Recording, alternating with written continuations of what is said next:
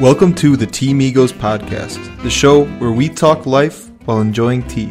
Today, I talked with Amy Andes. Amy is the founder of Bonzo Butter. She's also a PhD candidate studying food science and technology at Ohio State University.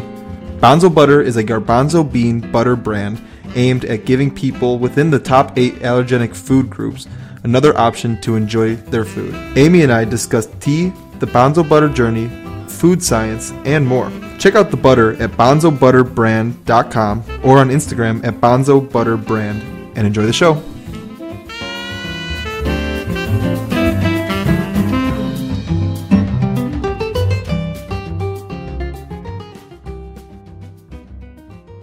Amy Andes, welcome to the show. How are you doing?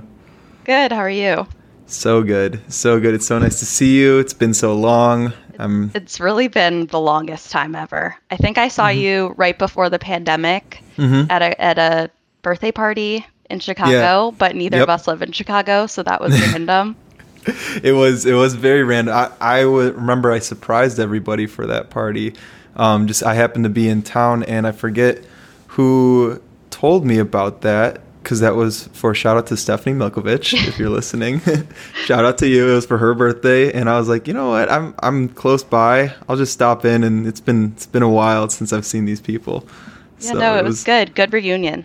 Yes, yeah, it was really nice, really fun. But yeah, and then right afterwards, crazy things happened, and here we are a year later, talking. It's weird to think back to that. Like the group went out to Wrigleyville, and you're just so close to people, and just to even think about being that close to people right now is just it's a different era. Yes, yeah. I think I was just having a conversation on another show on another podcast, and it's the 2020 has been such a big pivot point, I think, in people's lives, and there's not going to be going back to what it used to be. It's just going to be kind of the adapting to what it is now and building from there. And that's, it's just kind of what 2020 did to us. And that's the beauty of humans, though, is we're pretty resilient and pretty good at doing that. For sure. Yeah. Humans and entrepreneurs in general. Exactly. You feel the resiliency after a while. Exactly. So I like to always start this by talking a little bit about tea. And now I know you're not the biggest tea drinker, but what's your tea experience? So I have just never been a huge fan of, like, this is going to sound so weird, but like liquids. I love water. I love lemonade. I used to be like a really unhealthy child and drink Coca-Cola and Sprite and everything all the time. But then as I got like older in high school and college, and now I like specifically only drink water. It's not even like the preference. It's just like the easiest. But basically I feel like tea is just like mildly flavored water sometimes. Yeah. And so I don't necessarily like crave it or like go out of my way to have people at the restaurant bring me that huge board of tea bags to like pick which one you want. Yep. But I have sort of gotten more accustomed to tea over time. At first I didn't like the taste. Now there's some like really fruity ones that I'm into. I know that like if one of my friends has one and I'll try it.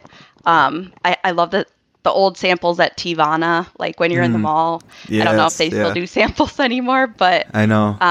That's sort of been my tea experience. And it's similar with coffee. I don't like coffee, but it's sort of growing on me as time goes on. Yeah. And there's nothing wrong with that. What's your pick me up, or do you not need a pick me up? Are you one of those people who gets up and just boom, right at it? No, I always joke about this because my whole family just loves to sleep, but, I always told people like sleep is my pick me up and that's how I get energy. However, right before the pandemic, I started having insane sleep issues where like I would only get 3 to 4 hours of sleep a night. I was really like tired throughout the day. I was sort of just like a robot doing all of my tasks, but like not having emotions or feeling because I was so tired. And then So I thought that I had a sleeping disorder. And so sort of a month after that started happening, the pandemic happened. And then sort of the last year has been me doing sleep studies and seeing if I do have a sleep disorder, which they cannot confirm at this point because during all the sleep studies, I get too much anxiety and I never like actually sleep, which is defeats the purpose. Yeah. But you know, whatever. So yeah, usually I would say my pick me up sleep, but sort of the last year it's been just kind of I don't know. I don't even know if I've had a pick me up. I've just kind of made myself keep going. Yeah. I mean, there's a fortitude in that, and that's good for you for being able to. I got a question with those sleep studies. Do they like hook you up like to stuff? So I looked like a robot. Yeah. It was kind of freaky looking. Like if my dog had seen me, he probably would have like started barking. But for the first one, it was like an overnight sleep study, and they like hook you up to everything. And they like hook up your legs to these sensors because some people have restless leg syndrome, which is really just what it sounds like. And then a ton on your head with this, like they put it on with like wax. And then there's also breathing apparatus that like they put in your nose. Yeah. And I think that was the weirdest part for me because like, I don't know how they expect people to sleep with that if they're not used to it. Yeah. So, and also you can't really move into many positions. So like I sleep on my stomach. That was not necessarily easy to do with all of those things. And if any of them pop off, the person that's helping you like has to come back, turn on the lights, re-put it in. And it was a conundrum. So, but yeah, the second one I had less hookup things on me, but it still was a little bit restricting. Yeah, I find that fascinating. They expect you to sleep when you're literally like you said, like tied up like a robot and just knowing like you're being watched too. Like that for me. Yep, and there's a camera. Yeah. You could see the little red light. Yep. Oh, yeah. See, it's like just that enough is like enough for me just to be like, oh, this is creepy. I stopped beating myself up about not sleeping during it. When I realized like I don't even sleep at my own bed. How am I going to sleep in this different environment? Yeah. Yeah. I guess that makes sense. So it's, I'm sorry to hear that though. That's not something that you want to be dealing with because sleep is so, it's nice and it's so vital. So hopefully you can figure that out, whatever that is going on. But I'm hoping when grad school ends, maybe I will get my regular life back. It's sort of a stretch, but it might happen. Yeah. So grad school. What are you in grad school for? So I go to Ohio State University. Everybody always is like, you have to say the. I never say the. I think it's as a grad student, I just don't feel the necessary component of saying the. But so I go there for food science and technology, and that could mean a lot of things to different people. But I work in a sensory science lab, meaning that we study your five senses in regard to your food perception and your drink perception. And this sort of sector of food science is really where you get insight on like consumer feedback and consumer testing, likability, preference. So oftentimes we have people come in from different companies asking if we could run these consumer tests for them. And then we do. And sometimes grad students get to be participants and you get paid $20 to eat 5 different chicken nuggets with different sauces. And, the company wants to know which sauce is preferred, which one has the highest liking, what texture is the best, things like that. So it's really cool. And I specifically study food texture aversions in kids. Oh, okay. So I got to interview a lot of kids for my study, which was fun. That's fun. Okay, that's fun for you, I hope. Yeah, I love kids. Yeah. Oh, there's those people out there, they're not all about kids. So right. Whatever, that's okay. So if you were forced into that, but it sounds like you kind of made that decision. Yeah, I was lucky enough to be able to sort of create my own project, which isn't typically a thing. It did have to be in like the realm of obviously sensory, but texture as well.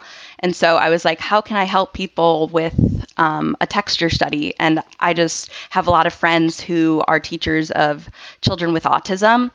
And a lot of them have sensory defensiveness or sensory challenges where they feel a stimulus more than we do, like they're hypersensitive or they're hyposensitive. They feel it less, so they try to like get more stimulus in their mouth. So you'll see like kids biting t-shirts. They just want more feeling, more perception. And or a mix of both. But yeah, anyway, so I was like, wow, I have all these friends that, you know, have these students with problems. Let's try to make somewhat of a solution or a path to a solution.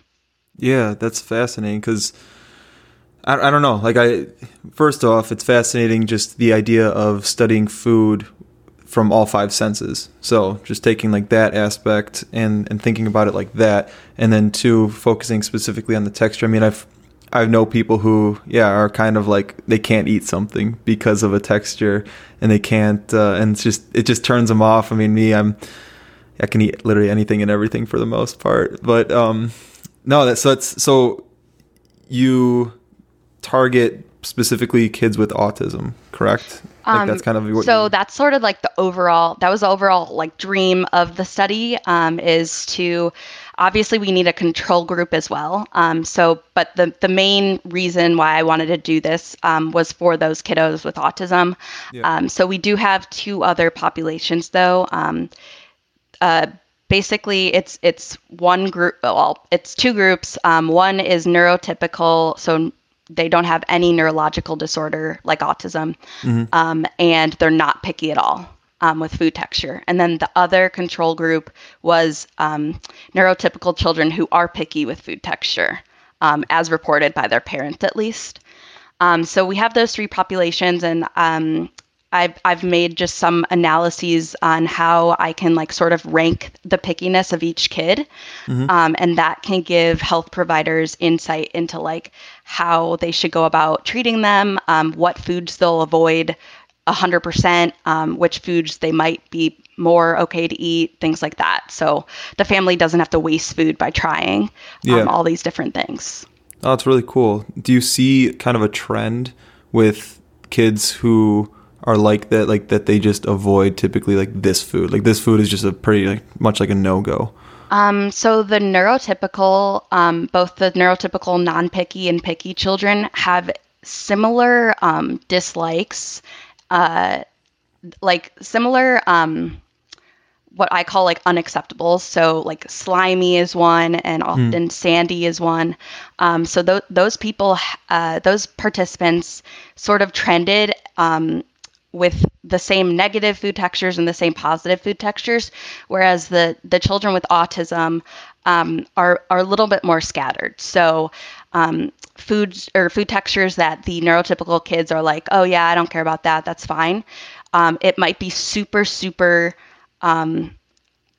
unacceptable to the kid with autism. And so that's sort of what I'm seeing is like a trend for the first group of kiddos. And then with autism, it's just so diverse because kids, they might have an aversion to crunchy, or they might have an aversion to like dense foods, or it could be a mixture of like red and crunchy foods. Like there's so many different factors that go into it. So they're a little bit harder to sort of generalize.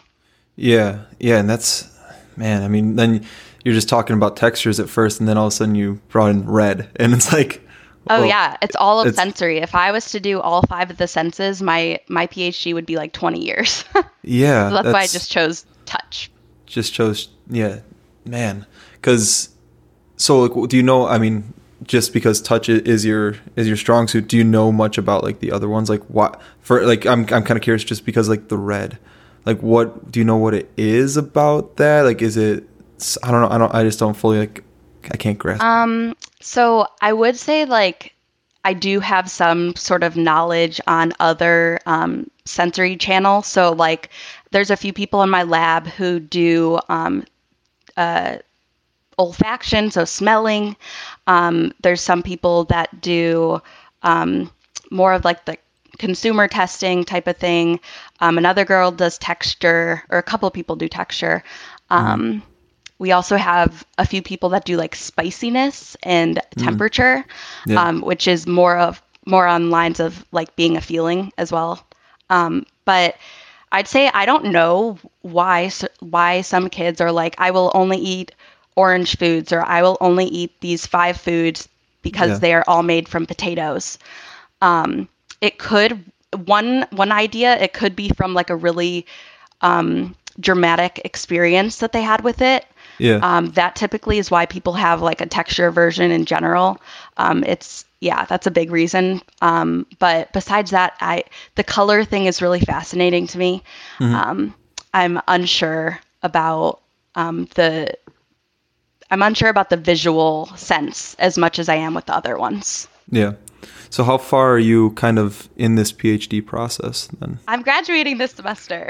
Amazing. Congratulations. That's what I love to say. It has been 4 years, so I'm ready to be done. That's so cool. And so like what does that mean for the studies that you've been doing and everything?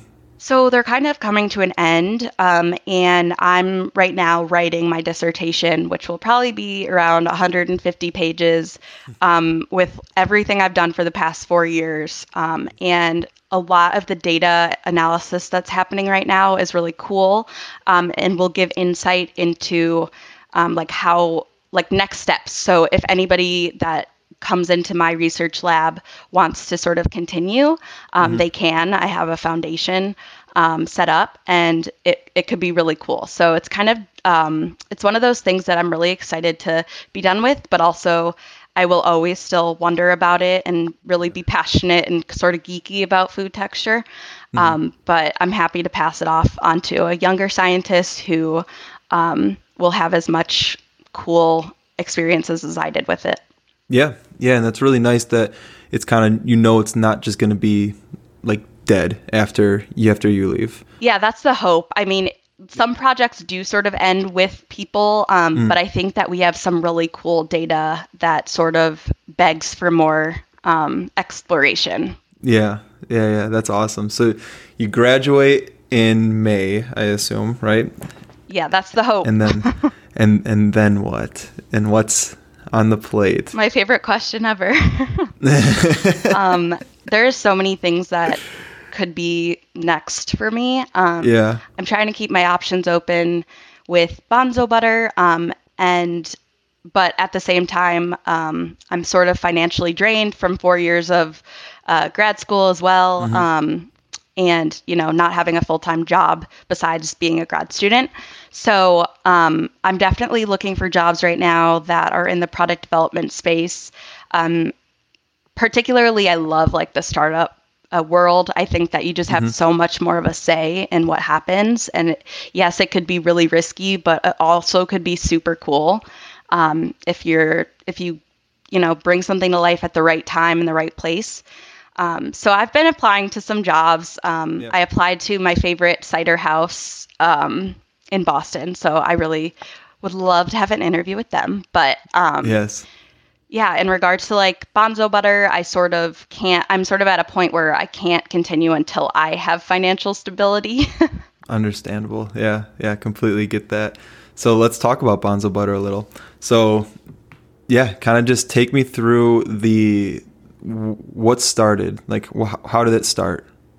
So it's so funny because I was like just saying this to somebody else, but typically it like takes me 45 minutes to explain the whole story because are you serious? No, it's like the longest story ever. We got time. I don't have anything planned for the rest of the night. So I will like leave some details out. But basically what happened is I studied chemistry undergrad, and then I realized chemistry was not for me necessarily, or at least the chemistry I was doing. So like I went to Northeastern University, and they focus a lot on medicinal chemistry, which is fine if you want to go into like pharma or if you want to, work in a chem lab somewhere. But I just couldn't see myself doing that for the rest of my life. I wasn't as good at it as any of my classmates, and I just really wasn't passionate about it. So I then decided to take an internship with a food company that had a food science position open, and that changed everything. I was like, wow, I could still do chemistry. It's just like food related. And so after that internship, I was like just finishing my junior year. And I was like, I know nothing about food science. Like, yes, I've had this internship, but if I'm going to go get a full-time job, they're going to have to teach me everything. So instead, I looked for graduate programs, specifically ones that were funded, because I didn't want to just be sitting on loans. But I looked at the programs, and then I applied to a few schools, and then chose Ohio State because it had the biggest amount of graduate students in the food science department. And I'm a very social person, so I thought that would just be good for connections and to have a social life. And so the first year I got there, during orientation, really, I met this girl who was an undergrad, and she was super involved. Everybody knew her, and we became friends. And she asked me if I wanted to join a product development team, which I was like, I literally have no idea what that means, but I'll join because I have no friends here and I want to make more things. Gotta get involved. And so I joined the team, and what this product development competition was creating a snack product, and it really didn't have very many guidelines. They wanted you to be sort of like think out of the box. So we created a garbanzo bean wafer cookie.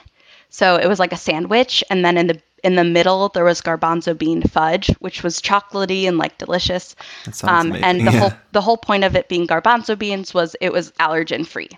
And also, I forgot to mention, the company I interned for taught me what allergen-free was. They were an allergen-free startup. So what is that? Yeah. So typically when people say allergen-friendly or allergen-free, it might mean different things.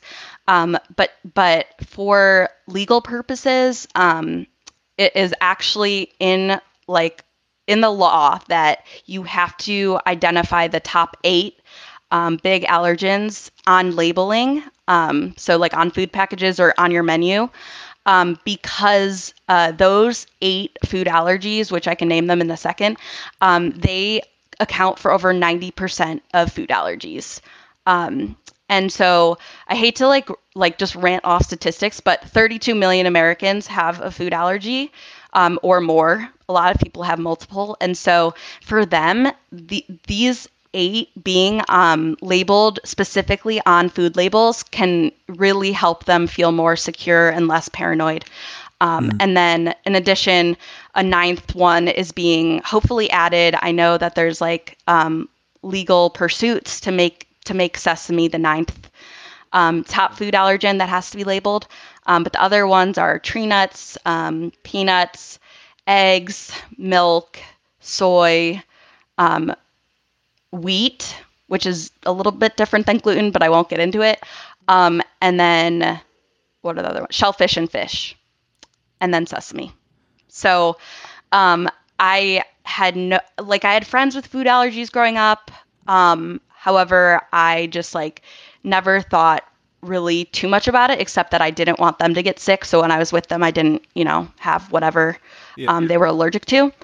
But then that internship sort of shifted my mind. And then when I got to that food product development competition, I was like, let's do allergen free. And everyone's like, okay.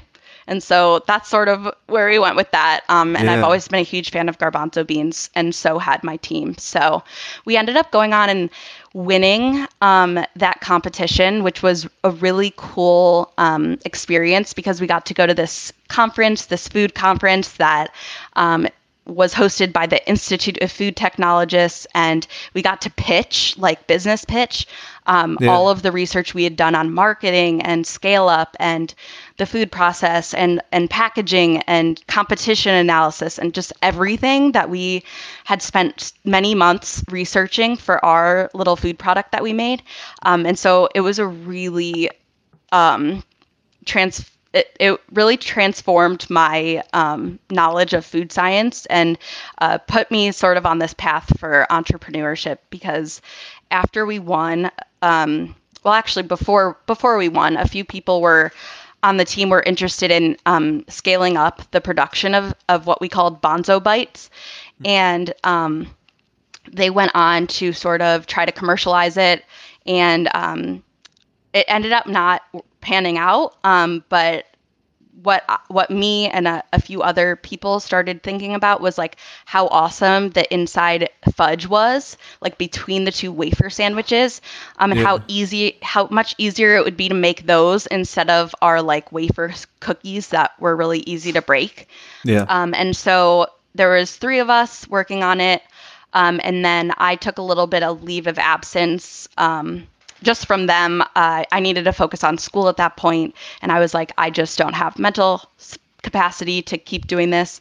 But then a few months later, I was feeling better, and I reached out to them and it's like, hey, if you need help with this, I love this product idea. I think that it would be great to work on. So let me know if you need help. And they were like, oh my God, we really need help. It's too much for 2 people. And I was like, great, I will start right now. So I then worked with them on, like I said, a garbanzo bean fudge for a few months, until I realized that like the relationship between me and them, it was just a little bit, the dynamic was hard because they were both dating each other. Okay. And so I often felt like I didn't hear their pillow talk, and I didn't hear what decisions they made until 2 weeks later when I finished something that they had told me to do, and they're like, oh no, we aren't doing that anymore. And I'm like, oh my God, geez, let me take away time from my PhD to work on that. So yeah. So it just wasn't working, and just like the communication was off, and I was just feeling not valued enough. And so for me taking time away from, my degree and the purpose why I'm in Ohio, it needed to be a better scenario. So I opted to leave. And then I was really sad because I really was excited about garbanzo bean butter, and we had already like won a pitch competition, and you just do so much research behind it. And I, for one, really saw the ability for this product to like change the industry standard for food allergies, and to be a brand that really stood for those people with dietary restrictions. Yeah. So also like vegan people, gluten-free, etc. So I was sad. And then one of my friends from undergrad and we had a phone call. He is super successful. He actually runs a chocolate milk startup that just raised like $1.7 million. And he just is the nicest human being and gives me advice on business and entrepreneurship. And I called him up and I was like, I'm so sad. Like, I'm not doing this thing anymore. What should I do? Like, you can't just stay in a situation if it's a toxic relationship between people that you work with. And so he was like, I've had that before. I'm proud of you for leaving, and I think you should start your own. And I was like, hell yeah. I was like, meep. Like, I don't I don't think I'm qualified to even like do anything. So it took me about a week until I started actually considering it. And then I was like, wait, I have so many ideas. Like, this could be really cool. Obviously, I'll take it slow, but at the same time, I just was like, what do I have to lose? Like, I'm cooking garbanzo bean, like, it's in my kitchen. I'm not like wasting all of my money. And so I was like, okay, let's do it. And so that's when sort of the fun began. That was February 2019. So about 2 years ago. Yeah. And since then, it took me a while, but I've created this garbanzo bean spread that's sweet, not what you would think a bean would taste like, and it has the texture of nut butters or seed butters, if you're more familiar with that. And we have 3 flavors currently, but I have like a million flavors in my head that I really want to get out to people. But our current flavors are original, which is sort of a nutty without nuts flavor. Then we have chocolate, which tastes like brownie batter, which is among really a lot of people's favorite. And then third, we have something unique to my company because nobody's ever done a fruit garbanzo bean butter before. Yeah. People have done some garbanzo bean butters, not really popular, but a fruit one. So I have a strawberry one, and it's my favorite personally, and it just tastes like a mixture of jam and nut butter, and so I call it jam butter sometimes. Yeah, it's just this weird, like, it's just a weird texture to have a taste with jam, but also it's just like really satisfying. So I definitely recommend everybody trying it. But a lot of people love the strawberry one because you just can't find anything else like it being sold right now. Yeah. Have you had that? It's like a 2-in-1 peanut butter and jelly. They're already like mixed. So is it like I think is the company. I have literally talked to them because I think they're really? So cool. Whenever I think somebody's cool or like I like their marketing or I'm like, let's collab, I reach out to them because you never know who's going to say yes. So I reach out to them, but then the pandemic happened. So that sort of died out a little bit, but they're cool. So this was all started in basically your kitchen. Are you still where is it being produced still? Like, or are you still doing it in your kitchen? Yeah, so it's been in my kitchen of my like 600 square foot apartment. There's not a lot of space. But it really from the start and kind of even into November of 2020 was all in my kitchen. So like, obviously it's not to scale. So like I would make samples for people because I have these tiny mixers, which I can make a few batches. But in order to fully scale up, I had to, for a year and a half, look for kind of a location that one had the equipment that I needed to use to make Banzo butter. 2, I was really looking for places that could guarantee that they were free of the top 14 allergens. So not even just the top 9, the top 14. And what are the additional ones? Yep. So celery, mustard, sesame is one of those. So sesame, celery, mustard, lupin, sulfites, and crustaceans. Not crustaceans, mollusks. Okay. Different than crustaceans because crustaceans are in the top 8. Yeah. So celery. Wait, you're saying celery is its own? A lot of times, products will have something called celery seed in them. So not like actual just celery necessarily, but celery seed. And people have formed allergies to that. Whoa. I've never heard. I don't know everything about the celery allergy, but I do know that is one of those top 14. Gives me another reason not to eat celery. I dislike celery. I'm unsure. I'm unsure if it's like celery seed or if it's like the stalk of celery. I personally don't like celery, so it's okay. We'll just avoid it. Need to look into that. So that's good. But so we needed to scale up, and there are just not a lot of places out there that can guarantee freedom from those top 14 food allergens and also have the equipment I need and also be affordable. So I sort of took a step back and I was like, it's been 2 years almost with the company. Like, I really want to launch. I know that like people with severe food allergies won't be able to eat this if I make it in a commercial kitchen. However, if I don't make it in the commercial kitchen, I'm never going to like launch. Like, I'm just going to keep being in this stage of like looking, and other people are going to come out with the idea. And I just really wanted people to start enjoying Banzo butter and to get the name out there. So we did end up deciding on a commercial kitchen. It was so much cheaper than any of the places that we had found with the like specific intent that like we are going to try to accelerate and grow so that we can then move to one of those facilities.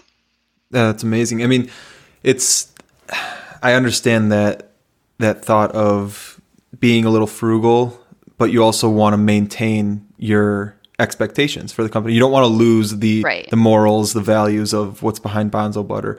And that's a testament to you because, you don't want to like sell out per se.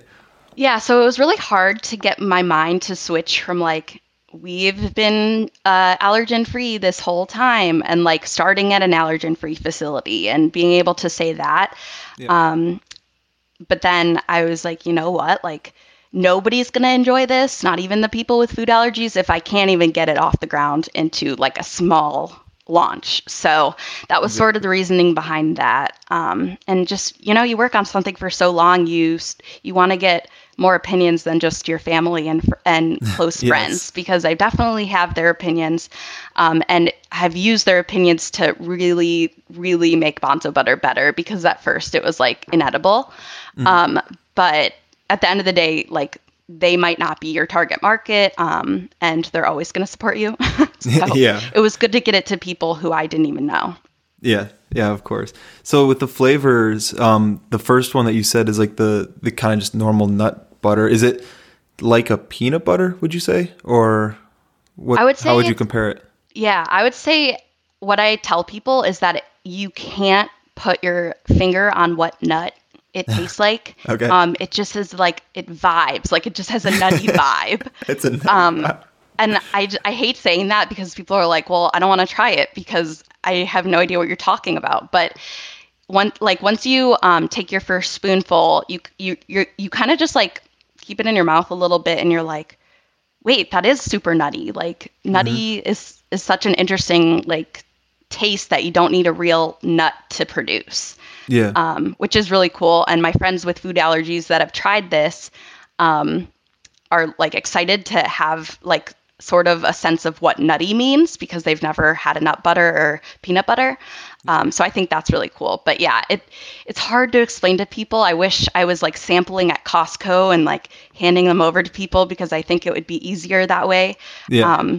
But I also combat a lot of people that think it's hummus. So it's really more of the spreadable nut butter texture is all I can say for it. You know, for some reason, it didn't even cross my mind about hummus, because hummus literally is garbanzo beans, right? Well. And it's more savory. That's where people's mind goes typically when I say garbanzo bean butter. Have you had the sweet? I've had like chocolate hummus before. Yeah, like the dessert hummus. Yeah, is it anything similar to that, or is it? Yeah, I guess like what's the? Yeah, that's a good question. I have also had the dessert hummus. My favorite ever was like this snickerdoodle one. It was so good. Nice. But it still is different in texture and taste. I would say you still get a little bit of the beans from the dessert hummus, in my opinion, the ones I've tried. And like, I would say not the spreadability, like I don't know, like the spreadability / when you put it on something, what does it do? Factor of it is totally different. So if you take your dessert hummus and you put it on an apple, it's gonna stay in its blob form. Like it's pretty thick, you know, it just kind of sticks. Yep. With Bonzo butter, you can spread it sort of all over the apple. You could just dip it in, and it's just more creamy. Okay. I'm kind of picturing something like when I get like my peanut butter and there's like the oil, it's kind of oily, like, whereas like hummus doesn't have, well, unless it like, there's sometimes like oil on top. But like just a plain hummus doesn't really have oil. And like you said, like if you were to scoop it and put like a scoop of peanut butter on your plate versus a scoop of hummus, the hummus is going to remain whatever that scoop is, but the peanut butter is going to spread out. So it's kind of like that, where like your butter, the Bonzo butter, is going to spread out and have more of like a peanut buttery type, like oily. I don't know. Oily is sometimes a turn off word. For people. No. Yeah, it is oily. So like even on the jars, we tell people stir it often, because the oil separation can make it like really hard to stir. Yeah. But yeah, no, it definitely is more oily, more liquidy. I know that those terms don't sound like wonderful, but it is what it is, I guess. If you understand, it's which I feel like I get it, and I definitely would be open to trying that, because the one that interests me, the strawberry, I'm always, now I'll be a skeptic here, because I'm hesitant when it comes to strawberry flavored like anything. I don't know, I get a little skeptical. So I am the same way with cherry because there was just this one cherry medicine when I was a kid that just ruined like everything for me.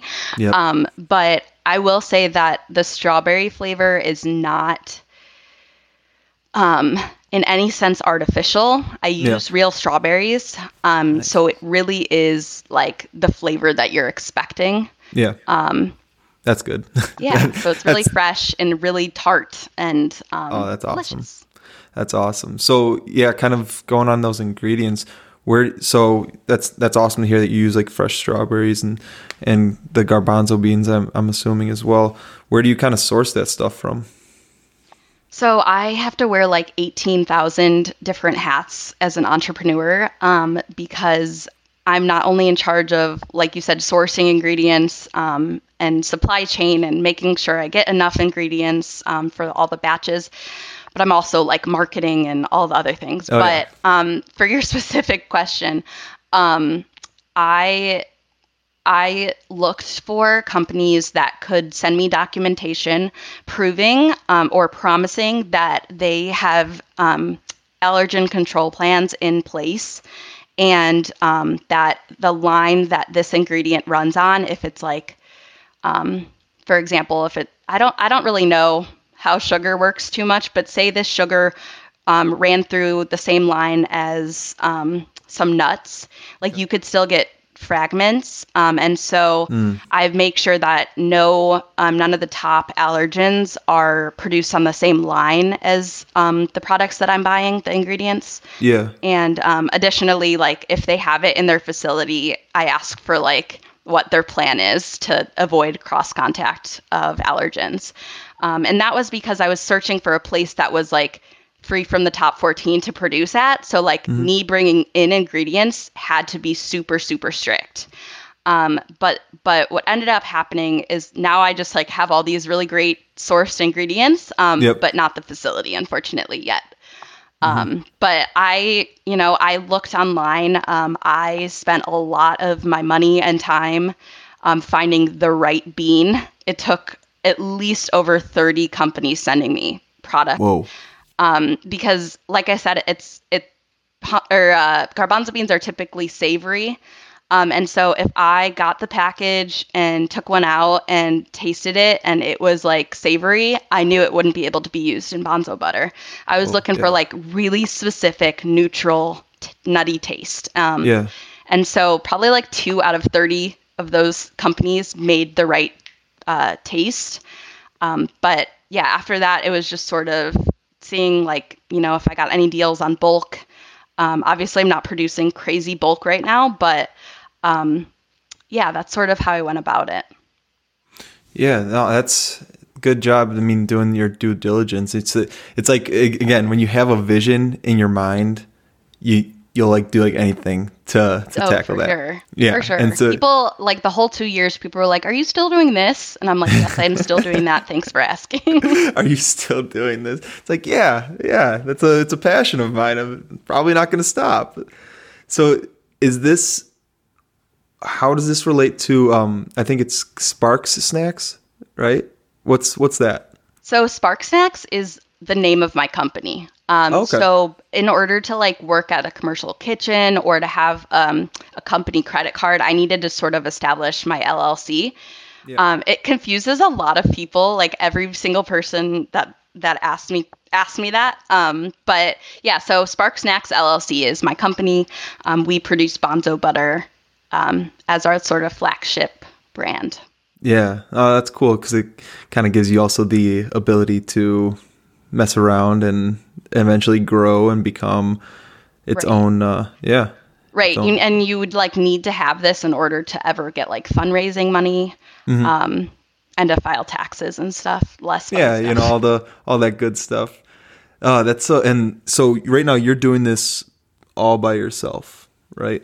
Yeah. So I did have a partner who kind of started the whole journey with me. We sort of both didn't know very much about the food industry, but I was sort of in charge of the product side, and he was going to be in charge of the business and strategy once we were able to like launch. Yeah. And Unfortunately, he ended up not having just enough time with his current job to continue. So after we launched, he stepped away cordially, and I bought him out. So like we wrote in our contract, like I had a certain percent equity and so did he.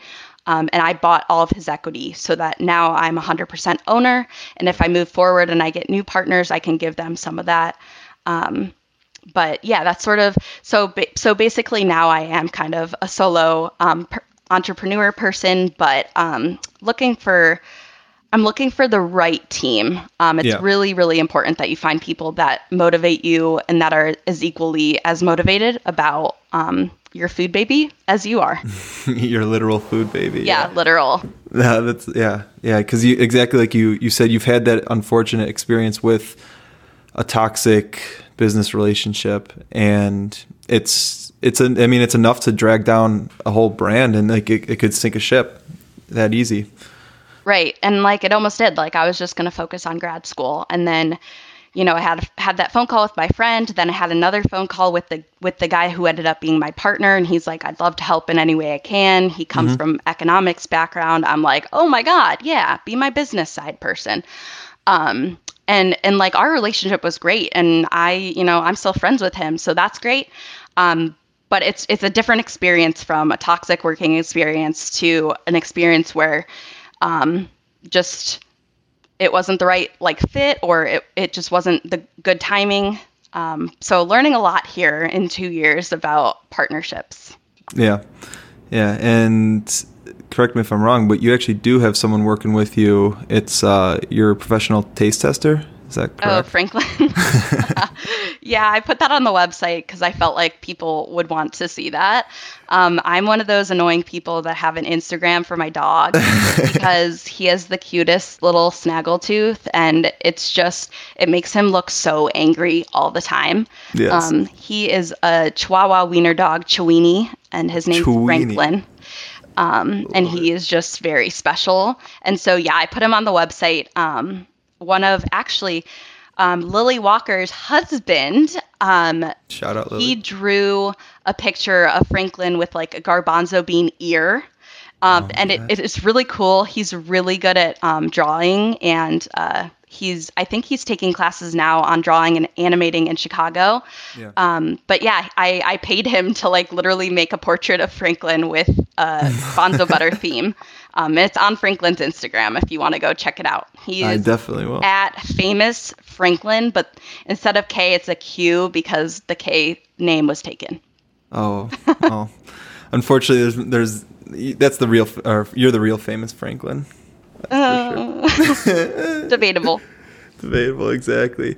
So what else? I mean, like, what do you do? Okay, how do you keep yourself sane? You sounds like you're PhD. You got this startup that you're wearing literally every single hat to keep afloat. How do you keep yourself sane? Like, what's the life of Amy Andes outside of these things? I don't know if I would be considered sane.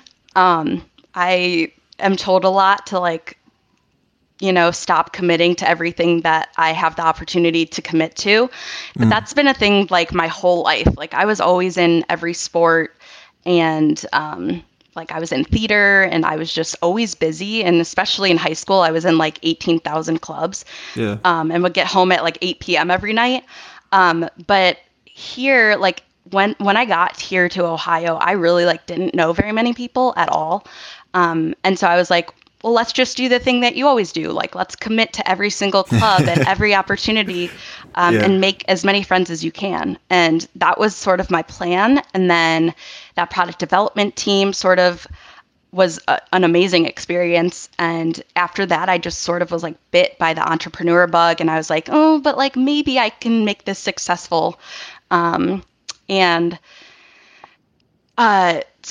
the whole time, like I have had to use, like, I have a planner that I write on, and I also have an annoying amount of reminders that pop up on my phone every single day that I like just don't delete until they're done. Yeah. Which would make some people super anxious and annoyed, but it's my way of like remembering things, to shout it out at my face if I'm looking at my phone. Mm-hmm. But I don't know how I handle it, honestly. Like, I also babysit and I also dog sit to make extra money so that I can Yeah. afford this like dream of mine. Yeah. And so I'd say like the thing that I really practice is like if I know that a meeting is going to happen and like I know that the meeting can be rescheduled, or like if I know that my friend doesn't need to hang out with me on Thursday, Hmm. and I'm feeling just really exhausted and tired and like I just need a second by myself, I tell them like Nice. I'm really overwhelmed right now, and I think people are getting better at doing this, but I'm like I just really like need a night to just focus on like just me and not be with anybody and not talking to anybody. So that's one thing that I do to sort of remain sane. I just go from thing to thing to thing. If I didn't have my planner, my life would be out of sorts. But I make sure to like limit myself sometimes, and uh, to make sure that I'm taking care of myself as well. And also, like, part of that is the pandemic has made things interesting because I'm a very social person. And so, like, yes, I'm working all the time and I'm doing my entrepreneurship stuff all the time and I'm babysitting and stuff. But, like, without that component of social interaction, I don't do very well. Like, Mm. mentally, I'm like, I haven't seen anybody. You know, all I do is work with myself. And I just love like collaborating and talking through things with people. And so that's been a really interesting shift. Obviously, like, you know, we have the virtual stuff now, and I've had a lot of meetings and stuff on that, but Zoom is super exhausting. I definitely don't like to do more than 2 Zoom calls a day. But yeah, I guess to answer your question, I don't have a very good answer to how I stay sane. I'm just trying to finish grad school, and then I think my life will become a little bit more simple, but probably not. Yeah, We probably shall not. see. That's if I've learned anything in life, it's when you think something's going to happen, it usually likes to throw 10 more things in front of your way. But I mean, it sounds like you've got like the music thing, the like the being able to just take time for yourself. The biggest thing that you said that is so important is knowing when you need the alone time and vocalizing it and not forcing yourself through it, because then that just adds on to the next day. You'll probably have more anxiety, and then the next day. Because I used to be the same way, where I would just like, oh, I told someone I was going to do this, so let's just do it. Like, even though I'm really against it. Sometimes I need to do that. And like where it's like, I said I was going to do it, I'll do it. And then I end up like, it was a good thing that I did it. Hmm. But there's other times where it's like, I'm draining myself. I'm spreading myself way too thin. And it leaches over into my work life, into just me as a person. So being aware of that is important. Yeah, no, I agree, especially for social people. Yeah. Like, you want to go to every party. Hmm. Obviously not right now, but you want to go to every party, but you want to do well on your test and you want to make sure these samples get out to people and blah blah blah blah blah. It just adds up.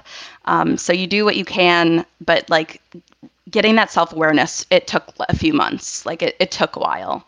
But knowing I have it makes me calmer because I know that like I can take a step back and help myself. Yeah. Would you say that moving out to Ohio and not knowing anybody really helped you find that, or did you know it before? Did you like know that about yourself beforehand? I started to like be a little bit more self-aware, I guess, in college. High school, I was not at all. Yeah. I had major FOMO and I just wanted to be involved with everything. But in college, towards the end, I noticed that like I was getting really tired, which also sort of correlates with the sleep disorder that I probably had back then too. Um, I would just get tired and like I would keep forcing myself to go to these events. I was super involved with Greek life and I would make sure that I was at everything so that people thought that, you know, I was really involved and I could just make more friendships. But my senior year, I sat out of a lot of things. Not just because I was old people and like nobody wanted me there, but because I was starting to realize like I'm tired and like if I go to this party, I'm just gonna have a bad time. Mhm. Um, And even if all my friends are there, like I'm already in this mood. So why don't we just accept it and have some macaroni and cheese for dinner and have a good night rather than going there and checking your cell phone for the time and to like want to leave the whole time. Yeah. So, but definitely when I moved to Columbus, it was a really hard first year, which I didn't expect because like I had said, Ohio State has a huge graduate student population in general, but also the food science department is one of the bigger ones in the nation. So I thought I'd have friends, like instant friends, like it had been my whole life. But that's not really what happened. People just had different priorities. Some people wanted just to get married. Like they were starting with me, but they were engaged. Or I don't know. I just, some occasions I felt really excluded. It really just depends who you sort of come in with, who your class and cohort is. It ended up smoothing out my second year, and I'm friends with everybody now, but it was a really hard year. And so that year I wanted to go to every social event I was invited to because I was not invited to all of them. So I felt like I was like hungry for social interaction. But probably my second year and on of grad school has been like, sorry, I know I said I'd go to this like candle making place with you. I don't know why that popped in my head, but I was like, have you made candles? But I'm not going to be fun to be around. And it's one thing if you like keep saying that and then you're like flaky, but it's another thing when you like try to make it up to that person and, plan something else, while you're on the phone or something. Yeah. And if truly it's a good friendship, people are going to understand that and actually value that in a good friendship. And I think kind of to your point too about the first year, that's kind of what I noticed too, even here in Minneapolis, was the first year, it's almost like one, you have to get your bearings straight with like a new place and just new environment and everything. And then two, it's like with people who have been here their whole life or people that are just like familiar with this and you're kind of like the new person. It's almost like they want to see, and I'm not saying that they're consciously doing this, but like they want to see like, is this person going to be like sticking around? Like, is this going to be someone, or is it like not even worth it because they're just going to be on to the next thing in a year from now? And after the first year, I finally started to dig some roots with some friendships. And really now at this point, I'm like the same way where it's like I have a great group of friends here, but I can pick and choose when I'm going to go places. And it is bizarre now though, because like you said, there's just not many opportunities to really interact with people. And so actually, how are your labs? Like, how is that with COVID and everything? So my research lab was not, I would say, as affected as other grad students were. We don't necessarily use a lot of like huge instruments, like chemistry instruments and like X-rays and like things like sort of like that, which other people like rely on for measuring components of their samples. We are more of like a person lab. So we recruit people, we get information from people. So that's been interesting. So some of our studies have been able to go virtual, like mine. Mine was able to. I just figured out how to have the kids share their screen while they took this survey with me. It was really funny. One of them had like one of those like dragons as a pet, and he just wore it the whole time. And I was like, what's happening? But I was like, all right, dragon. So for us, I'd say there was about a month where I was just like, what am I supposed to do? Like, I really didn't think of the Zoom thing for longer than it shouldn't have taken me that long to figure out how to do it on Zoom, because it had been in person up until then. And then the second sort of aspect for my study was I like literally test the tongue sensitivity of the kid with like different experiments. And so that's in person.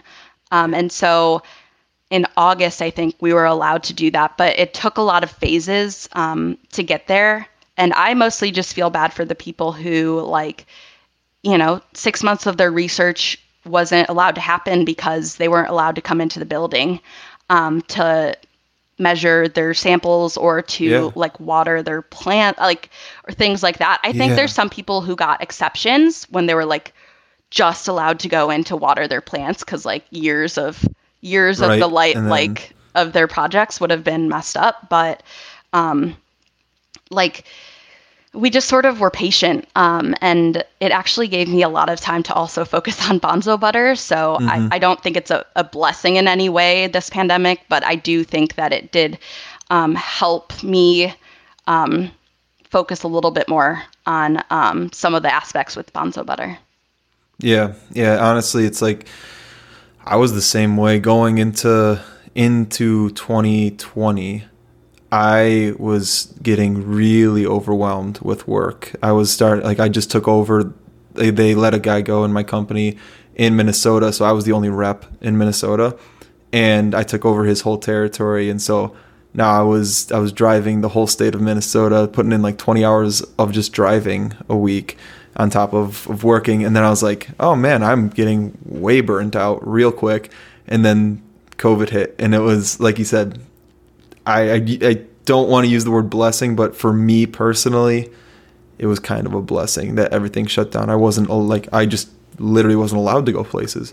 And so it's weird how, like, what I try to do with all this stuff, because there's a lot of unfortunate things. Like I miss going to concerts. I miss seeing some friends of mine that I haven't seen in such a long time.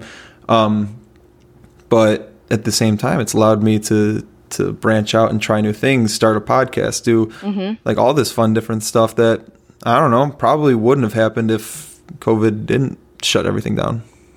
Yeah. I mean, I feel the same way about my company. So like I launched in 2020. Obviously, it was very end of December. But I sort of wanted to bring a little bit of light to the year, at least for me, because most of the year was just kind of, I don't know. I would venture to say traumatizing for like everybody. Like it really upended everybody's life. And so I was just like, we have the product, we have the commercial kitchen, let's just do it. So that was something that like, if the pandemic didn't happen, I don't know when we would have gotten our stuff together and been able to launch. Mm-hmm. Yeah, I've really enjoyed talking with some people who have been able to start things in 2020. Like that to me, we need to talk more about that, because I've seen, unfortunately, I think we've all seen the negative side when it comes to business of like some of my favorite restaurants now in Minneapolis are done. And you're just like, it sucks. It's like, oh man, that's really unfortunate. I was really looking forward to going back there eventually. So it's inspiring to hear people like you, I just had a podcast before this. And you guys are both starting these new companies, and it's awesome. It's like make the best out of a shitty situation. So, and I think a lot of times, this is like super nerdy of me to bring in, but there's this thing called the negativity bias, and I'm writing my dissertation right now, so like this is in my dissertation about like how people perceive textures. But typically when you receive like good news, like you're happy and whatever, but when you receive bad news, it's that much worse because it's negative. And so like for textures, that's how what I find is like people are more averse to textures, like they're more likely to avoid certain textures than they are to seek out positive ones that they like. So they're more motivated by the negative, which is negativity bias. And I think it's really hard to congratulate yourself in this current world when like everything is falling apart, and it's hard to be happy. Even if you do something really awesome, like we were just talking about.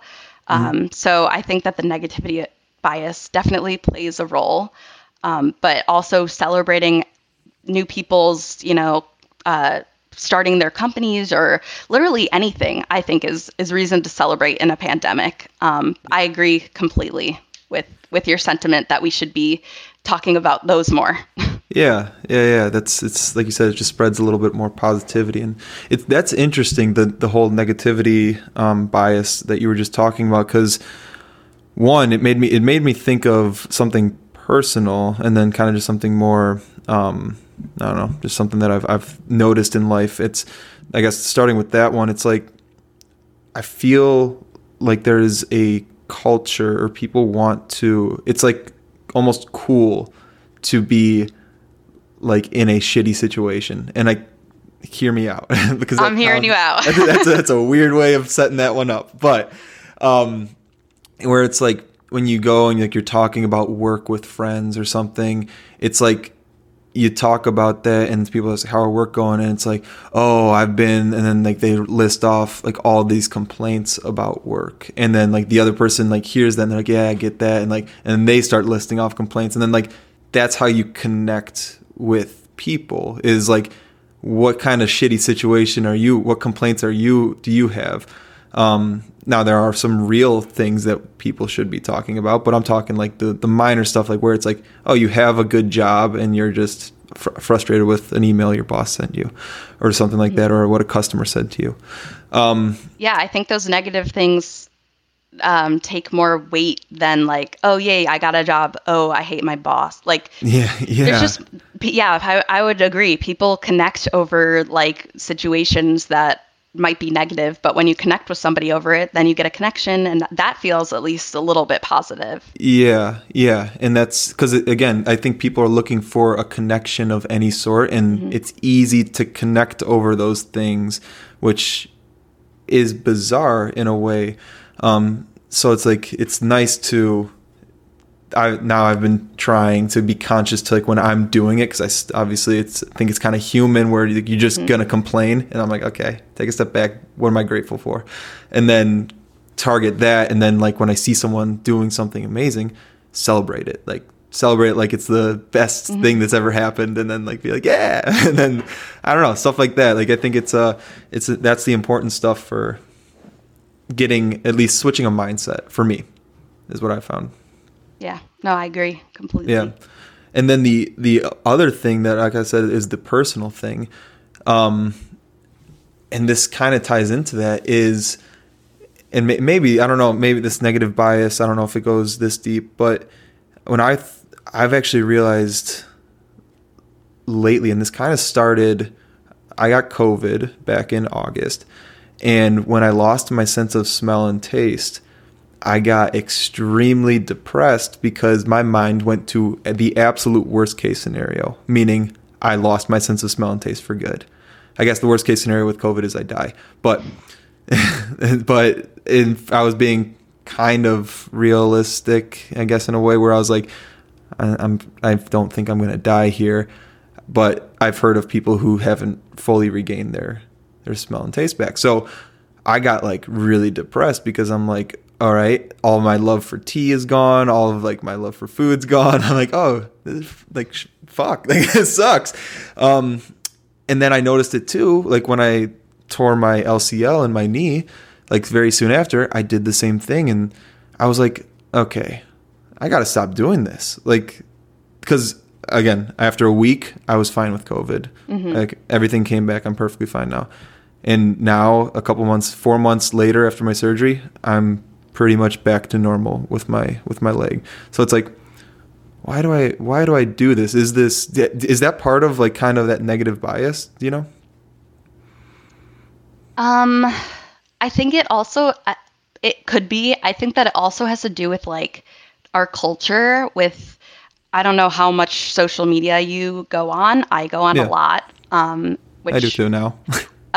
But like with Twitter and just like the like onslaught of memes when a bad situation happens, to sort of like all like to be used as that connecting source, and just, you don't necessarily laugh at it, but you're like, okay, that's pretty funny.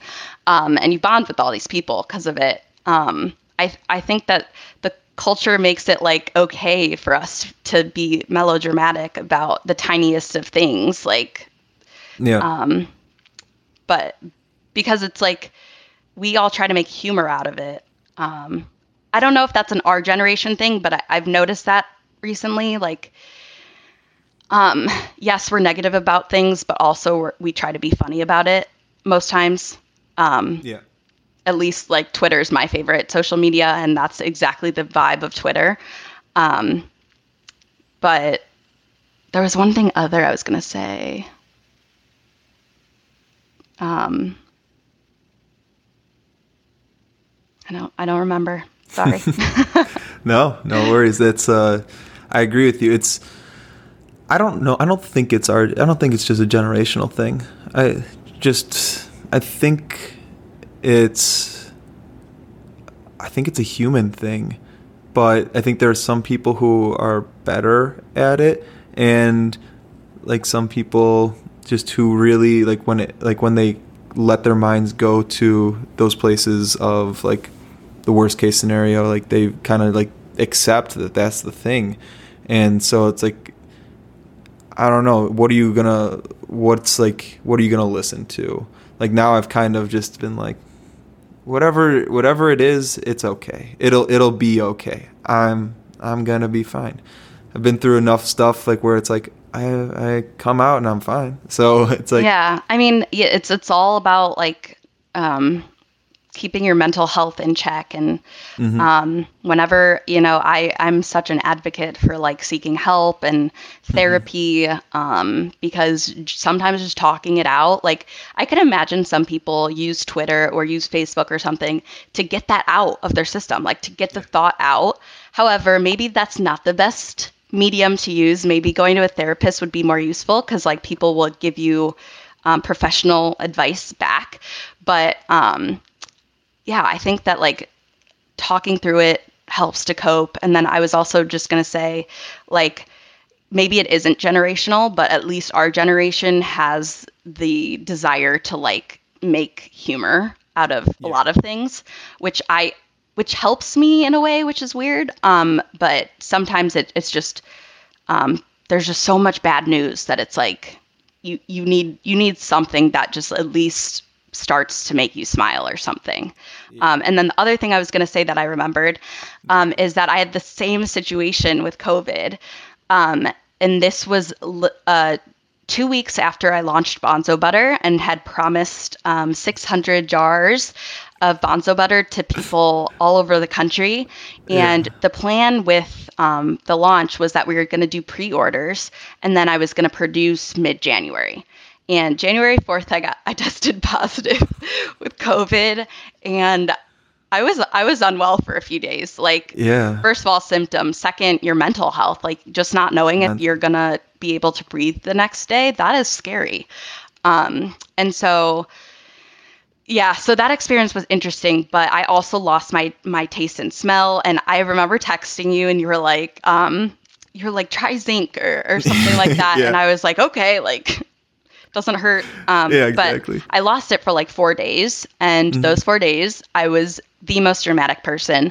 I'm always a dramatic person. I have like a lot of emotions and stuff, but I could barely taste anything. I had a little bit of taste, but the only things I ate were like really pungent mac and cheese because the cheese is just like so strong. And then like strawberry jam. I didn't have any Bonzo butter at the time, but because I just didn't have any on hand. But those were the only two things I could really like taste a lot of. Yeah. And I was like, I'm a food scientist. Like the irony of this, like I'm not going to recover if I never get my sense of taste and smell. One, because I'm like obsessed with food, and two, because it's my career choice. Yeah. I'm not, and also I was thinking to myself, I'm not sending out product that I can't taste test first. Yeah. So even if I did produce that Bonzo butter on time, I wasn't gonna send it out. So for 4 days, I was just like, this sucks. Like in 6 months, when I get my smell back, I'll give everybody their jars. Like, should I refund people? There was just a lot of questions. But it does like really affect your quality of life. And my lab actually some people study the sense of smell. And so my advisor knows a lot about anosmia, which is like the loss of smell, and like how it could really really affect your life, and it might happen for a lot of like elderly people. And like this is dramatic, but like I don't know how much I would be excited from day to day if I wasn't able to enjoy food. Like I really think that it would cause me to question like the meaning of life and be miserable, because you eat with people, you eat for enjoyment, you eat at every occasion, and it just wouldn't be the same, and it would be sad. So I feel bad for people who have lingering anosmia or anything due to COVID or due to life circumstances. Yeah, definitely. Actually, so something that I found like in my search, and which is why I recommended zinc, was that a zinc deficiency does lead to, like, and this is just not even in COVID related, just a zinc deficiency leads to a loss of smell and taste. You just said that your professor works with that sort of, I don't know. Sort of. We usually are focused on, we don't like study the disease, or like, I don't know if it's considered a disease, but we don't study like anosmia necessarily. We study like people who do have their sense of smell, and if they're smelling a lot from their nose or the back of their tongue, we think that that's also part of like you smelling, because if you plug your nose, you like can't really taste anything. Yeah. But I would say I'd have to ask him. I think that he just in his time with, like, he worked at a flavor house, which is just like all fragrances and all food flavors and things like that. I think that he knows a bit more about anosmia than I do, but it definitely could be due to like a deficiency of something. Like we see that with kids like going blind really at young ages because they don't have enough of a certain nutrient. There's definitely like a pattern. Yeah, I always find that stuff interesting because it's not really talked about all the time, and that's the stuff that I like to dig into, is the stuff that's not always talked about, and learn. I think you would be interested to hear then. So I don't know how much of details I can go into, but there was a news story sort of about it. So my advisor, his name is Dr. Simons, he applied for a grant from the USDA, I think. Mm-hmm. Don't quote me. And it was essentially how we could make a screening device for COVID through the use of hard candy. And so people, like, we get these clear, like no visual cue, clear hard candies, and then they have different flavors. So like one's lime, I'm making this up, I don't know the real flavors, but one's strawberry, whatever, one's pineapple.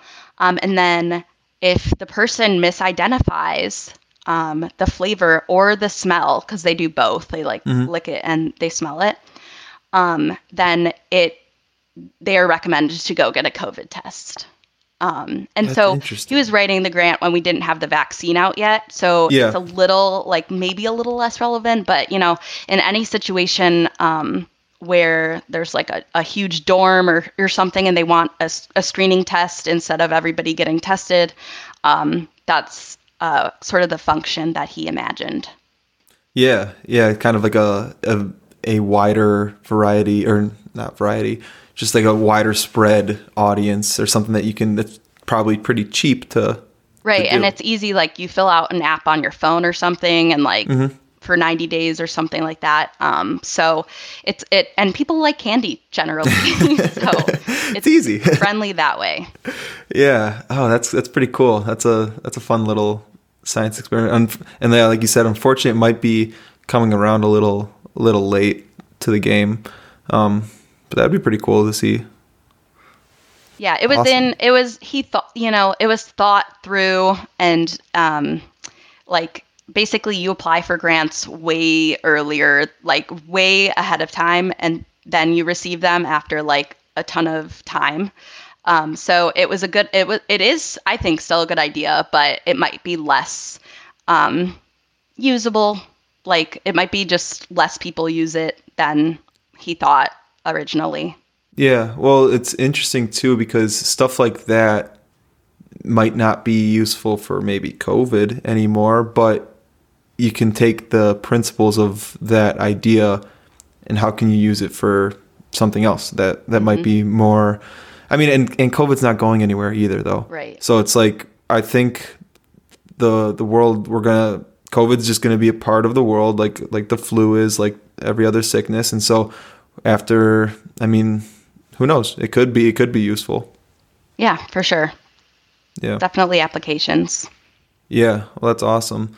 Well, what's going on? Like, what's the future look like? I know you said you're waiting on getting, hopefully a job here lined up soon, but like, I don't know, like what you said, you have a lot of, ideas for Bonzo butter in regards at least to flavor. Can you let us in on any of those, or is that's on the down low? So my favorite flavor is a top secret. But I will share that I have created a cinnamon raisin flavor. And nice. It literally tastes like cookies. And it's pretty good for you, nutrition wise. So let's eat the whole jar in one sitting. It's really addicting. And like that just goes with everything. Like it could go on ice cream, it could go on a sandwich, it can go on just a banana. And so I'm really excited about that one. It's not too complex. The only issue is that like until I'm financially stable, I probably will not release another flavor just because I have to figure out the supply chain and actually have money to afford it. And so that's one thing that I'm continuously applying to grants and applying to programs that will help me financially move on with Bonzo butter as well. But that's like, I do have probably like 3 other flavors created. Just, one day I was like, I just want to go for it. Product development is like what makes me run. I just love it.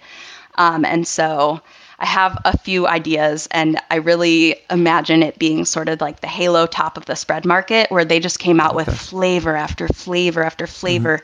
And they took so much market share. There are just so many companies coming out with those pint size, like little, cartons, and everybody always talks about Halo Top. So either their branding, I think their branding was on point too, but there's nothing that sort of exists like that in the spread market, with just like not even crazy, but just flavors that haven't been produced before. Yeah. And so I'm excited to hopefully be that for people. That's a really cool vision, because it's again, like stuff like that, I don't think it's known or really even thought about too much, but yeah, like you said, Halo Top has done a great job. I mean, I know I can sit down and crush one of those little right, and because you feel less guilty. I mean, I'm the same way with normal ice cream too. Yeah, no, me too. I can't control myself. But I also think like having a ton of flavors in would help. Like, so not necessarily everyone's going to like the original flavor because it's nutty, but like if you really like peanut butter, you might just not favor it. Like you might just still want to eat your peanut butter. Yeah. But if I'm coming out with like a cinnamon raisin flavor, a strawberry flavor, like peanut butter is not giving that to you. So you'll still want the product. So I'm really trying to cater to sort of everybody. Yeah. And I hope that I can find some ways to finance it soon or right after I graduate so that I can continue to sell some. Yeah. It's like how I view tea, honestly. It's the same thing where I really believe that there's a tea that someone out there is going to enjoy. Because I've had some very uniquely flavored teas before. And typically the response that I get for people who've tried tea and just don't really like it is like, it's too bitter. And they've had like one tea, it's been like way over steeped, and it's like a Lipton green tea bag or something like that. And it's like, that's not like, can I make a cup of tea for you? Because like you said, the fun part, I love like buying just herbs and just tea like in bulk and then I make my own, and That's I just awesome. like mix up my own, and I'm into like the health benefits too behind like what each herb like reportedly does. Unfortunately, like the science behind it's always weird because there's not much research done in it because it's not a well-funded area. But it's, yeah, I kind of like to combine a good flavor and something that is going to help boost maybe your mind, your mental focus, maybe just give you an energy boost, maybe boost your immune system, something like that. And like you said, that's the fun part of this. It's kind of like getting up and getting to like, what can I try today that I've never tried before? Mm-hmm. Sometimes it sucks. Have you had one that you've made that like just sucks? Yes. So I wanted this to work, but I always, every few months look at these websites of flavor companies that have like trend reports.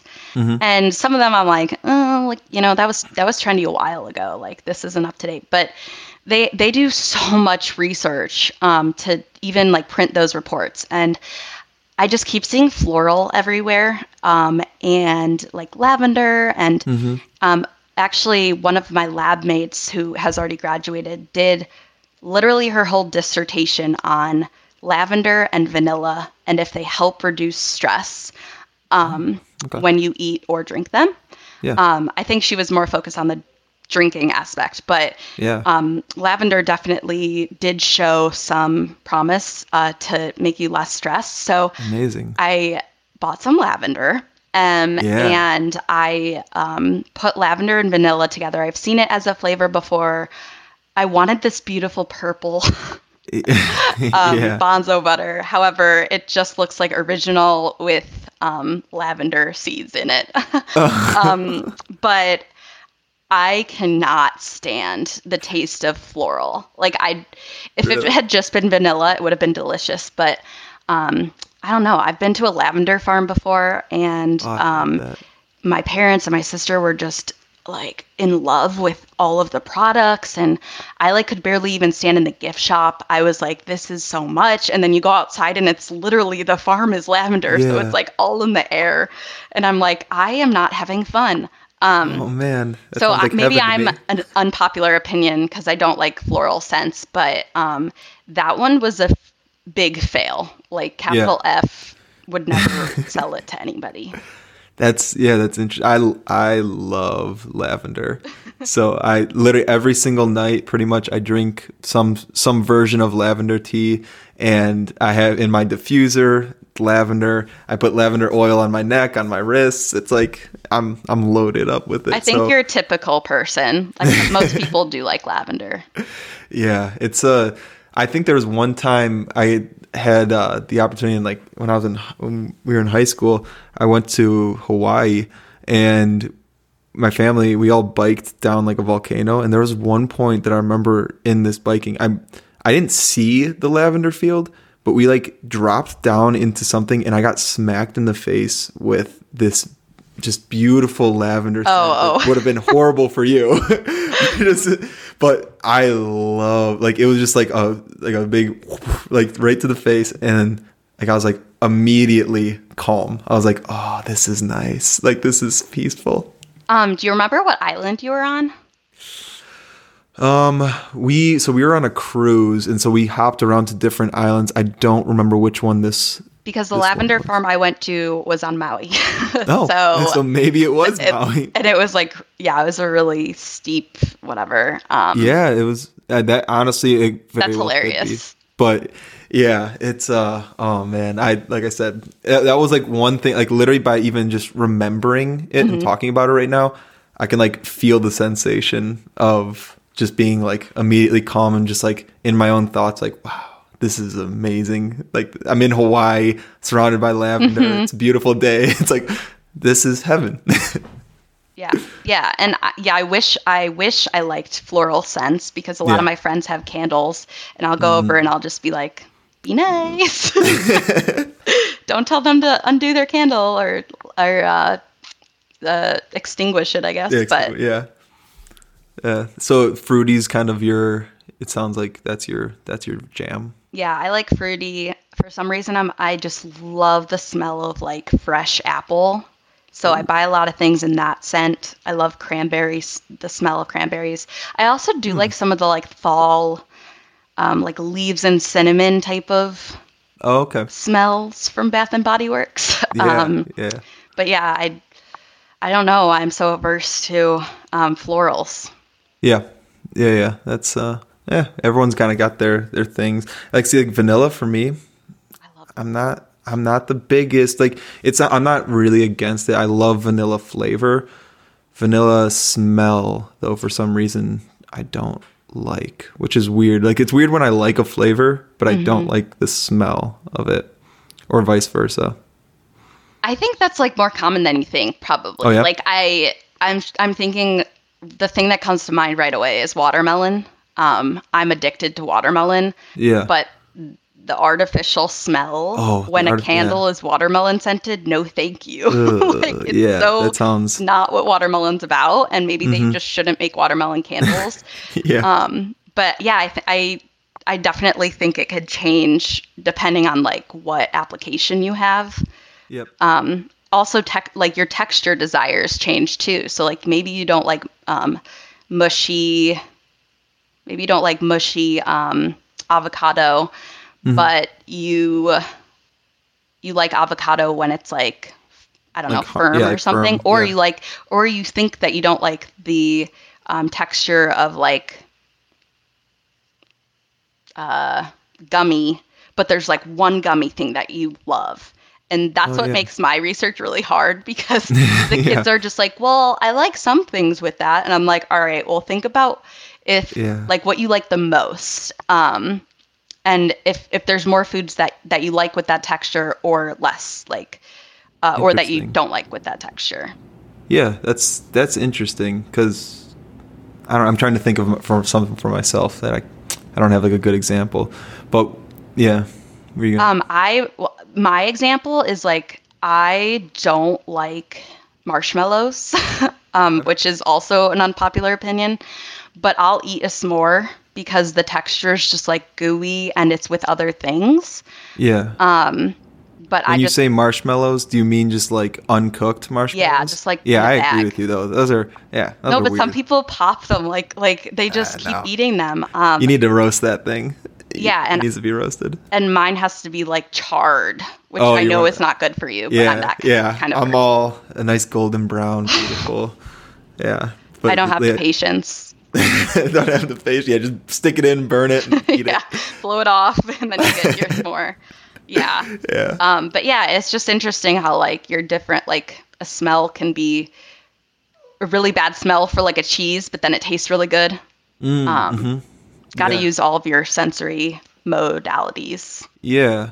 So, what's like the deal with the change of like your taste buds over time? Like, cause like recently, I've always hated olives and blue cheese, and recently I wouldn't say I like them now, but I'm like, these are actually not as bad as I thought, and like I've kind of been just away from them for such a long time because I don't know, I just know that I typically didn't like them. So like, what's up with that? I like wouldn't take everything I say as like the fact. I could share my Yeah, opinion. you will I be held think, at law for this. yeah.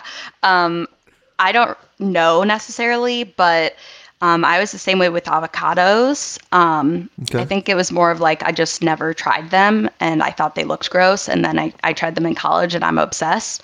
Hmm. Um, I don't know too much about your your taste buds, like the way that they like grow, and then some of them like leave, and then you can Hmm. form new ones or whatever. I know a bit more about like the receptors that are on your taste buds, but my guess is that just over time, either you're able to handle more of whatever it is. So like if you thought they were really bitter before, maybe you just adapt to liking that. It can also have to do with context. Like if you need to have coffee every day and you don't like the taste, well, you're going to start liking the taste because you need it. But yeah, I think over time, the biology of your tongue, it does change. But typically, like if you're really, if you have like, there's this thing called super tasters. I don't even want to get into this too much. Why? But I'm in. So if you have like if you have more bitter receptors than typical person, because we all like differ in our receptors, you might be like just so aware of even the slight amount of bitterness in anything, and it's and other people might just have like the normal amount, and it's coffee, it's bitter, whatever. Yeah. But you just have this like hypersensitivity to it. So I think that like maybe as things change, your taste buds sort of allow you to become more able to like it. That could totally be 100% false, but that's what I would think happens. I also just think as you grow older, things don't look as disgusting to you as when you were like a kid. I still don't like olives, but if I had to eat it, I wouldn't act as repulsed as I would have as a kid. As a kid, yeah. Well, I think kids they like to be dramatic too. Right. Mm-hmm. And usually you're picking, usually that's why I'm studying children, because you are likely the most picky when you're young. Yeah. And some people grow out of it, some people don't. But it's just like so much more evident in adolescence than it is in people that are older. So like maybe you're super picky when you're younger, you don't want olives, but now you're like, you grew out of it, you're fine with olives. Yeah. I've heard, and I don't know, is this because you were saying like your taste buds change? I've heard every 7 years your taste buds change. Is that a real thing, or is that a myth? I don't know enough to speak on that. I do know that they adapt over time, because one girl is actually doing really interesting work, and she, for her project, I don't know if I'm allowed to say this actually, but she does she does stuff with the tongue. Okay. And it's really cool research. But essentially, she sort of marks up people's tongue like on a computer screen. She'll get an image and then be able to identify like the formations on their tongue, and everybody is so different. So I can imagine things change a lot.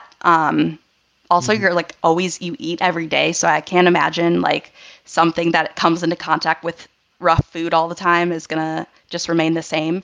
But I'd have to do some more digging on that, which I probably will later before bed or something, because I'm curious.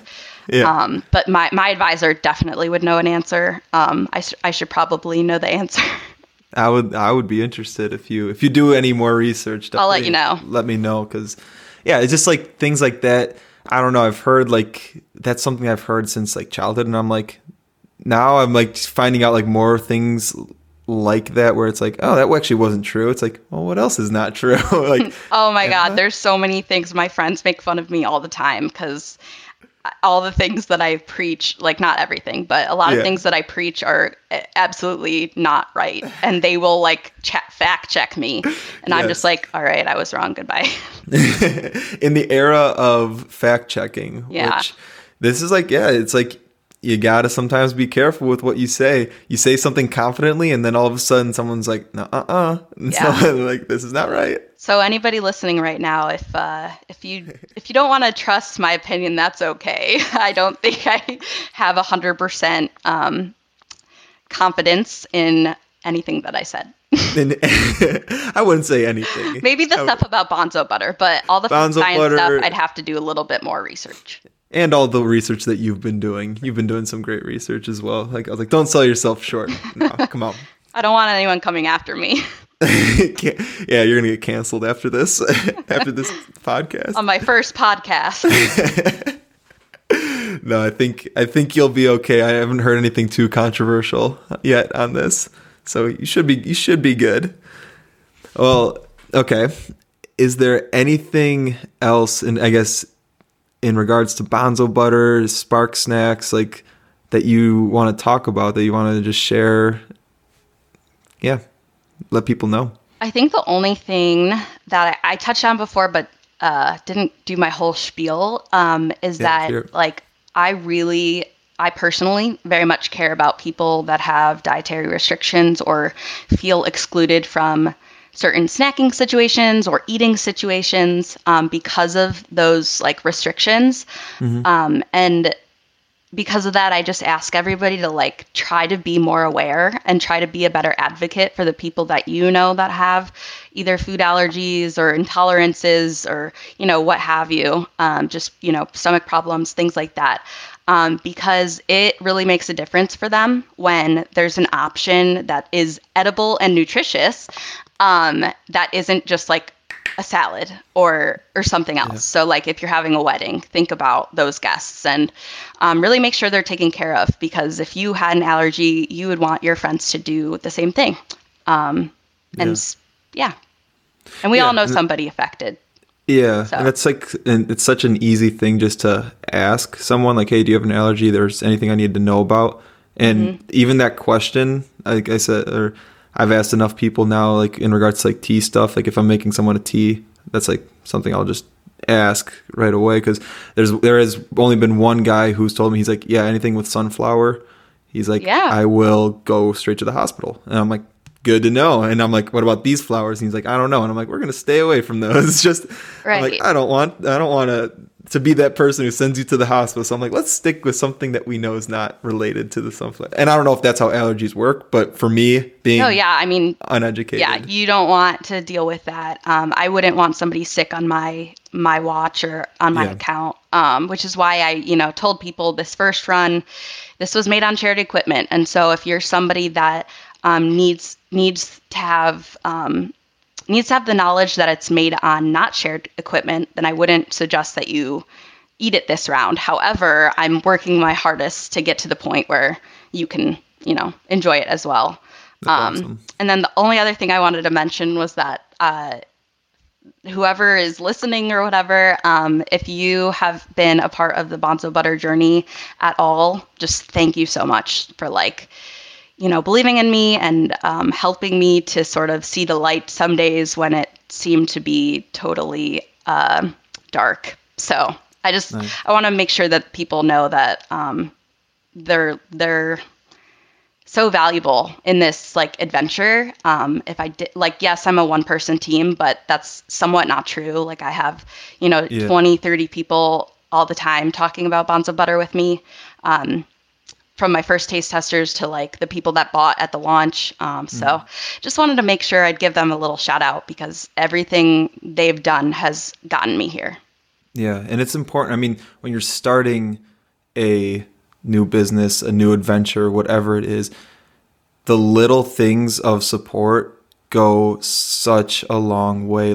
Literally sharing something on a social media account, writing a review, doing those little things, it takes such little time out of your day, and really, it really adds to my day. The times that I've experienced it, when it's just been spontaneous too, because I've asked people to do it shamelessly. I'm the same way. Yeah, I'll be like, hey, write me a review, and then they do sometimes, and I'm like, awesome, sweet. Mm-hmm. But when it's happened without me pushing or prodding, it's such an endorphin rush and everything, and it really gives you that motivation to keep moving forward, to feel like you're making a difference, you're making an impact. And so if you don't know how to support, or if you don't feel financially able to support Amy with Bonzo Butter, do it in other ways by following her on social media, sharing the accounts, listening to this podcast and sharing it with friends so that you get to know Amy a little bit better. And I mean, and I'd like that too, selfishly. spread the Team Egos podcast a little too. But that's a really important note to, I think, kind of cap this episode on. So is there anything else though? You good? No, I just love garbanzo beans. Yeah, garbanzo beans. So yeah, where can people find you at?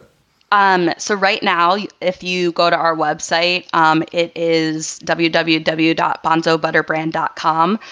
You will see that everything is sold out.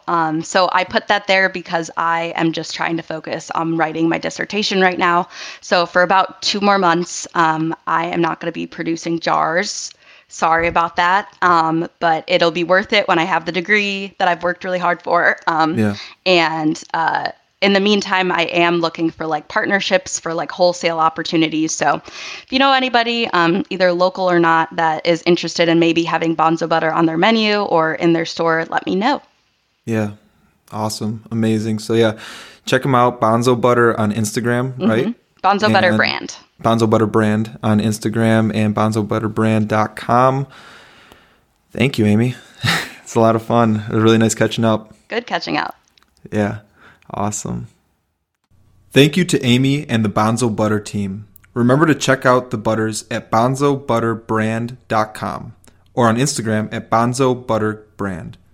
If you enjoyed the show, hit subscribe and leave a 5-star review. And to end the show, today's Urban Dictionary T word of the day. Now today's word is not tea related, but it is related to the conversation. So today's word is garbanzo. Garbanzo means something is garbage or worthless or pathetic. That was absolutely garbanzo. Don't ever say it again. Definition number 2, garbanzo, verb to garbanzo, garbanzoing, garbanzoed. 1. This is the first definition within definition number 2. 1. Flatulence caused by consumption of legumes without prior use of Beano. 2. To stink up a room with silent but very deadly gas. And 3, to secretly sneak gas-causing food into someone's meal while pretending to cook them something out of love. Definition number 3, garbanzos, a woman's breasts. Wow, that's a new one. Number 4, garbanzo, a way of saying something is terrible, garbage, trash. And that's it. There you have it, garbanzo. Thank you all for joining so much. Appreciate you, love you. Have a great day.